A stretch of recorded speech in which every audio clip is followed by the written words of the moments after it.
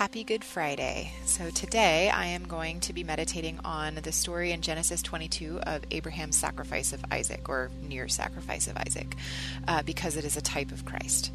So here's the story first. This is found in Genesis 22 verses 1 to 19. Now it came to pass after these things that God tested Abraham and said to him, Abraham. And he said, Here I am.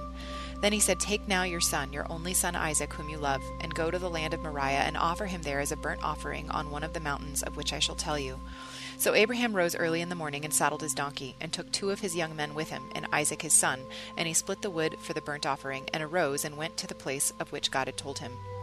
Then on the 3rd day Abraham lifted his eyes and saw the place afar off. And Abraham said to his young men, Stay here with the donkey. The lad and I will go yonder and worship, and we will come back to you. So Abraham took the wood of the burnt offering, and laid it on Isaac his son. And he took the fire in his hand, and a knife, and the 2 of them went together. But Isaac spoke to Abraham his father, and said, My father. And he said, Here I am, my son. Then he said, Look, the fire and the wood, but where is the lamb for a burnt offering? And Abraham said, My son, God will provide for himself the lamb for a burnt offering. So the 2 of them went together. Then they came to a place of which God had told him. And Abraham built an altar there, and placed the wood on order. And he bound Isaac his son, and laid him on the altar upon the wood. And Abraham stretched out his hand, and took the knife to slay his son. But the angel of the Lord called to him from heaven, and said, Abraham, Abraham. So he said, Here I am. And he said, Do not lay your hand on the lad, or do anything to him, for now I know that you fear God, since you have not withheld your son, your only son, from me. Then Abraham lifted his eyes and looked, and there behind him was a ram caught in a thicket by its horns. So Abraham went and took the ram, and offered it up for a burnt offering instead of his son.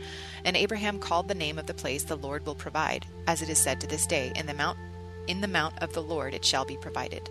When the angel of the Lord called to Abraham a second time out of heaven, and said, By myself I have sworn, says the Lord, because you have done this thing, and have not withheld your son, your only son, blessing I will bless you, and multiplying I will multiply your descendants as the stars of the heaven, and as the sand which is on the seashore. And your descendants shall possess the gate of their enemies. In your seed shall all the nations of the earth be blessed, because you have obeyed my voice. So Abraham returned to his young men, and they rose and went together to Beersheba, and Abraham dwelt at Beersheba. Okay, so this always seemed like a really strange story to me. God said in Jeremiah that child sacrifices never even entered his mind. That's in Jeremiah 19:5, and it's certainly inconsistent with God's character as depicted everywhere else in Scripture. It's true that God did not intend Abraham to actually go through with it, but Abraham didn't know that, so why test Abraham in such a seemingly cruel way? I don't fully understand the answer, but I do suspect that it involves 2 things: the Old Testament concept of covenant involving a reciprocal exchange, and the type and shadow of God's future sacrifice of his own son. The parallels between Jesus' sacrifice and this one are many. God told Abraham to perform this sacrifice on the mountain of Moriah, and David later offered a sacrifice there too in 2 Samuel 24:17-19. And then Solomon built the temple on that very spot, making the rock at the top the Holy of Holies, which is in 2 Chronicles 3:1. Today, this is the hotly contested spot sacred to both the Arabs and the Israelites, and it's currently the site of the Dome of the Rock. Isaac was therefore a type of the sacrifice of sin, which would later be offered in that very place for the sins of Israel, ultimately fulfilled for all time in Jesus. We know that Isaac was less than 37 years old at this time, since Sarah died when she was 127 years old, making Isaac 37 at the time, which we're told that in Genesis 23:1. And because of the parallels with Jesus, some scholars believe that Isaac was 33 when this event occurred, as Jesus was at the time of his death. And just as God willingly sacrificed his beloved, long-awaited only son, born of a miracle, destined to bless the whole world, so Abraham willingly offered Isaac, beloved, long-awaited, only son of the promise, Genesis 22:2, born of a miracle, through whom all the nations of the world were to be blessed, and that's Genesis 22:18. Just as Jesus carried the cross he was to die on, so Isaac carried the wood that he was to die on in Genesis 22:6. When Isaac by now was surely beginning to suspect, he asked Abraham where the sacrifice was. Abraham's answer was prophetic, whether he realized it or not. He didn't say God will provide the lamb. He said God will provide himself a lamb. That was Genesis 22:8. Did he understand that this was a prophetic pre-enactment? We know that Abraham did not believe that Isaac would actually die and stay dead. He either expected God to provide an alternative sacrifice all along, as this statement suggests, or he believed that God would raise Isaac from the dead if need be, and we're told that in Hebrews 11:17-19. Either way, he told the servants, "We will come back to you," and that was Genesis 22:5. Not "I will come back." Like Jesus was able to endure the cross because he looked past it to the joy that was set before him, and we're told that in Hebrews 12 verse 2. In the same way, Abraham saw past the moment of sacrifice to the moment of God's redemption, though he didn't know in advance what form that would take. Considering Abraham was 100 years older than Isaac, there is no way he could have overpowered Isaac in order to sacrifice him. Isaac therefore must have been a willing participant, laying down his life in the same way that Jesus did. Titus 2:14 is where we're told that. Like Jesus, there's also no record that Isaac said anything at all when he was led to the slaughter, and we're told that in Genesis 22:9, and we're told that of Jesus in Isaiah 53:7, and then again in Matthew 27:14. So this sacrifice was clearly a type and a shadow, one of many in the Old Testament. God in the same way told Hosea to marry a prostitute as a type of his own marriage to unfaithful Israel, and we see that in Hosea 1, and also told Ezekiel to lay on his side for a year as a symbol of Jerusalem's upcoming siege. We're told that in Ezekiel 4. Isaiah, weirdly enough, walked around naked and barefoot for 3 years to symbolize the coming judgment of Egypt against Egypt and Cush, and we're told that in Isaiah 20 verse 3. So I'm sure these things got people's attention, but still, it seems pretty weird, right? So the best answer that I've been able to come up with comes from Charles Capps. I still feel like it's sort of incomplete, but Old Testament covenants always symbolized an exchange. The two parties shared both assets and liabilities in common, and the terms of the covenant were like a legal agreement today, outlining what each party must do in order to fulfill his end. The exchange of blood and of names served as symbols for the seriousness of the agreement and the two identities merging into one. But Abraham, then Abram, was asleep when God cut the covenant with him, and we know that from Genesis 15. Thus, he did not participate as one of the two parties. God later gave Abraham the sign of the covenant, which was circumcision, but still, Abraham had not really done anything to validate his side of the agreement. Given there's this heavenly courtroom drama that we see at the beginning of the book of Job, where Satan comes before God and accuses Job. In that same way, it's possible that God needed Abraham, who was our covenant head, to demonstrate his willingness to offer up his only son so that God could legally offer his son on our behalf. If Abraham had not been willing, would he have failed to ratify the covenant of faith, giving Satan a legal loophole to contest the sacrifice of Jesus on our behalf? So it's speculation. It's the only thing that really kind of makes a little bit of sense to me as to why, like, I understand the prophetic reenactment piece, but otherwise it seems kind of cruel unless there is something going on in the heavenlies that this is symbolizing, and it's giving God the ability. Like, it's not just a prophetic reenactment, it's more than that. So, but regardless, here is my retelling from the perspective of poor Abraham, who did not know what was going on. So, years passed, and Isaac grew into manhood. He was our pride and joy, and everything Sarah and I could possibly have wished for in a son: obedient, dutiful, handsome, and so very patient. I often marveled at how mild he was, particularly given his mother's fiery temper. He was the best of both of us, with his mother's good looks and common sense, and my quiet trust and confidence in the Lord. Yet while Isaac seemed content to live his life moment by moment, never fretting about what was to come, Sarah agonized over where to find him a wife. "He's already over 30 years old," she insisted one evening when we were alone. "We should send a servant now." "The Lord has not told me to do that," I reminded her. "And yes, I've asked him about it, and I've continued to ask him. He will tell me when the time is right. Isaac is the promised child, Sarah. Obviously he will have to marry." "When?" Sarah demanded. "I'm over 120 years old, Abraham, father of nations. I'd like to live to see my grandchildren." What she did not say was that Hagar, her longtime rival, already enjoyed 5 grandsons through Ishmael and 3 granddaughters as well. Sarah's animosity for her former maid had simmered after Isaac's birth, but had reignited once Ishmael had married and his wife had begun to bear children. "Patience, my love," I murmured, kissing the top of her head. She huffed and crossed her arms over her chest. "He will marry. He will have children. Our descendants will be as the grains of sand and the stars in the sky, remember? Surely you cannot doubt that now." She sniffled. At long last she grumbled. "I don't doubt it. I'm just sick of waiting. I don't see why you can't just send a servant back to Ur. Why do you have to wait for the Lord to tell you to do it? Isn't it obvious that's what has to be done?" I raised my eyebrows at her. "Really?" I let my question hang in the air between us. She knew exactly what I meant. The last time she'd tried to help God out, Hagar had borne Ishmael, and Sarah herself had gained a lifelong enemy. She sighed. "All right, fine. But will you please at least ask him again?" I nodded, squeezing her shoulder, and then went out of the tent. I spotted Isaac sitting off by himself and gazing up at the stars, as he often did. He gave me a cheerful little wave. I smiled back. "Abraham." I froze, and instinctively glanced back in Isaac's direction, even though I knew the voice had not come from him. He had not turned to look at me, though. Apparently the voice was only in my head this time. "Here I am," I answered the Lord, taking another tentative step away from my tents and flocks toward the wilderness. He went on, "Take now your son, your only son Isaac, whom you love, and go to the land of Moriah and offer him there as a burnt offering on one of the mountains on which I shall tell you." I stopped walking. I had heard the words, but I had to repeat them in my mind several times before I understood their meaning. "Do what, Lord?" He repeated the words, but did not elaborate. For a brief flash, my imagination conjured the image of my only son's bloody, lifeless body, the trail of smoke ascending to heaven. "No," I said aloud, but not to the Lord, to my imagination. Instead, I did as Isaac was doing. I looked up at the stars of the sky. That was the promise. He was the promised child. I'd been through this already. The Lord had made it very clear that he would bless Ishmael for my sake, but Isaac was the one through whom all the nations of the world would be blessed, and the one through whom I would be the father of nations. Yet Isaac was not married, and he had no children yet. That meant he had to live. The Lord had just told me to kill him, but he had to live. I either wouldn't have to go through with it, or else God would raise him from the dead, from the ashes if necessary. I didn't want to think about what my relationship with my son would be like after I'd slain him, not to mention my relationship with Sarah, but I couldn't think about that. My imagination tried all night long to return to the moment of slaughter. Every time I redirected it to afterwards, the moment when Isaac and I would climb down the mountain together. I did not sleep at all. The next morning, I rose before sunrise, eager to get this whole ordeal behind me. I split the wood for sacrifice, saddled my donkey, and when Isaac rose, I told him to do the same, as well as 2 servants I intended to take with us.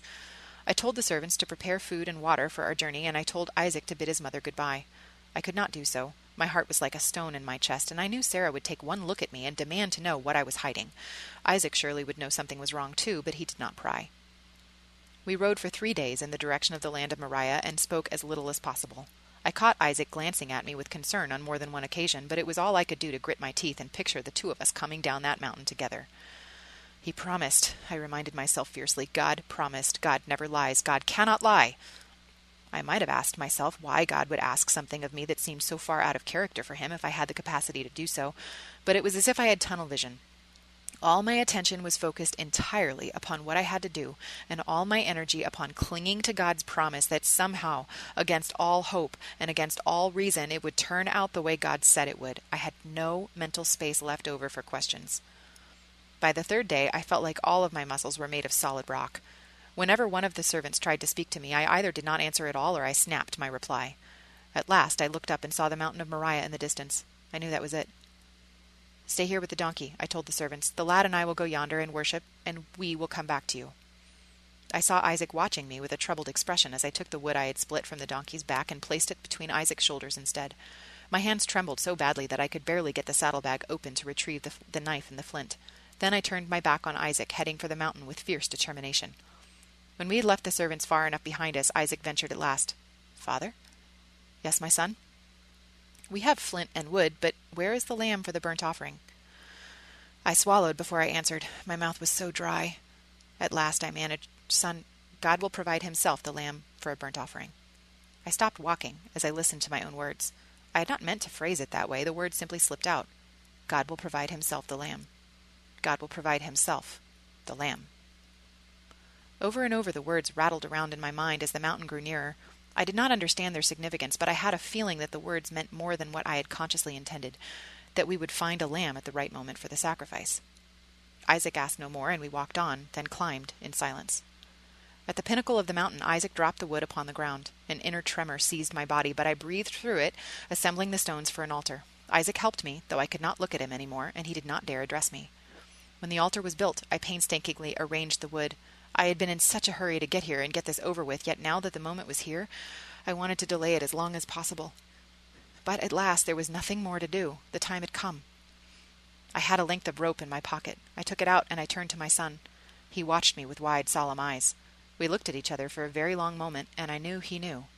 I further knew that if he resisted me, this would be impossible. He was 33 years old. I was 133. He could overpower me with hardly any effort at all. At last he stretched out his wrists toward me. I swallowed the lump in my throat and took a step toward him, then another. I bound his wrists together.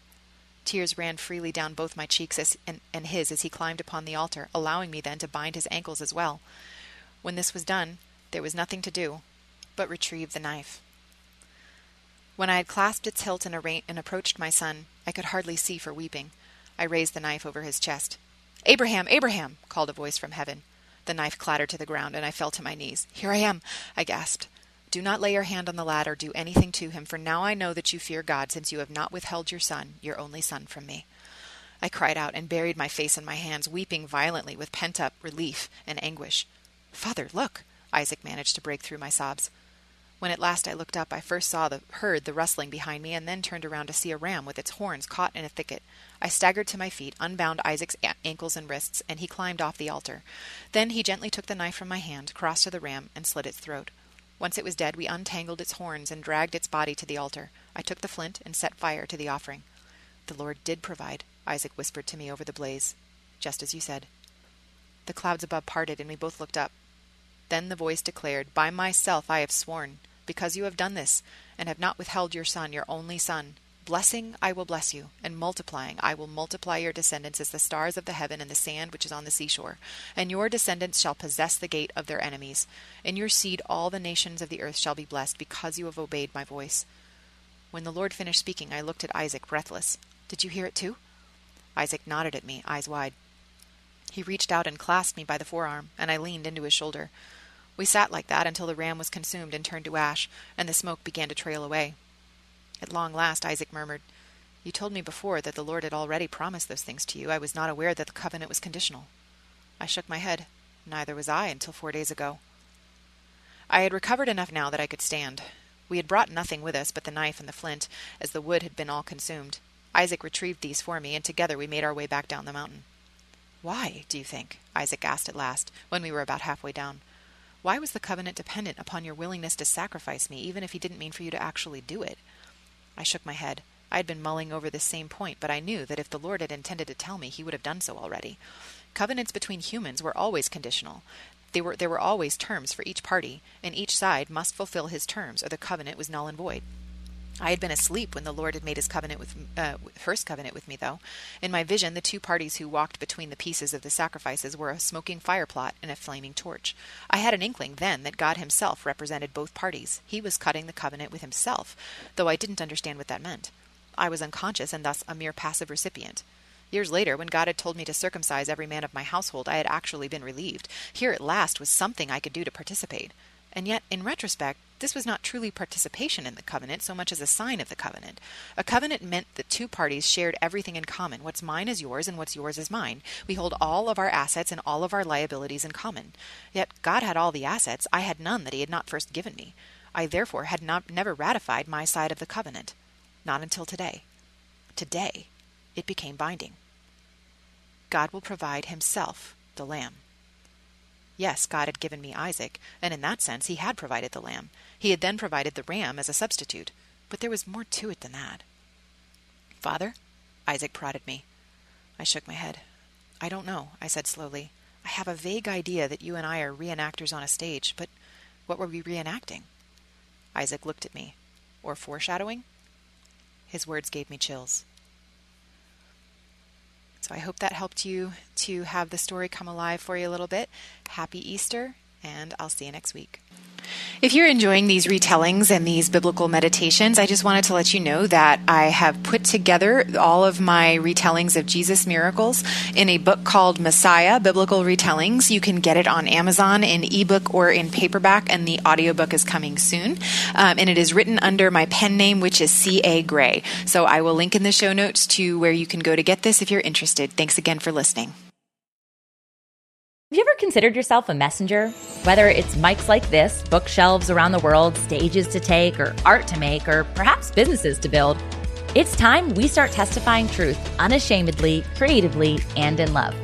My name is Tamara Andrus, the host of the Messenger Movement podcast, which is designed to catalyze Christians to speak, write, build, and testify. If you're ready to turn your message into a movement and want to run with other messengers doing the thing at scale globally, search and follow the Messenger Movement podcast on your favorite podcast platform today or lifeaudio.com.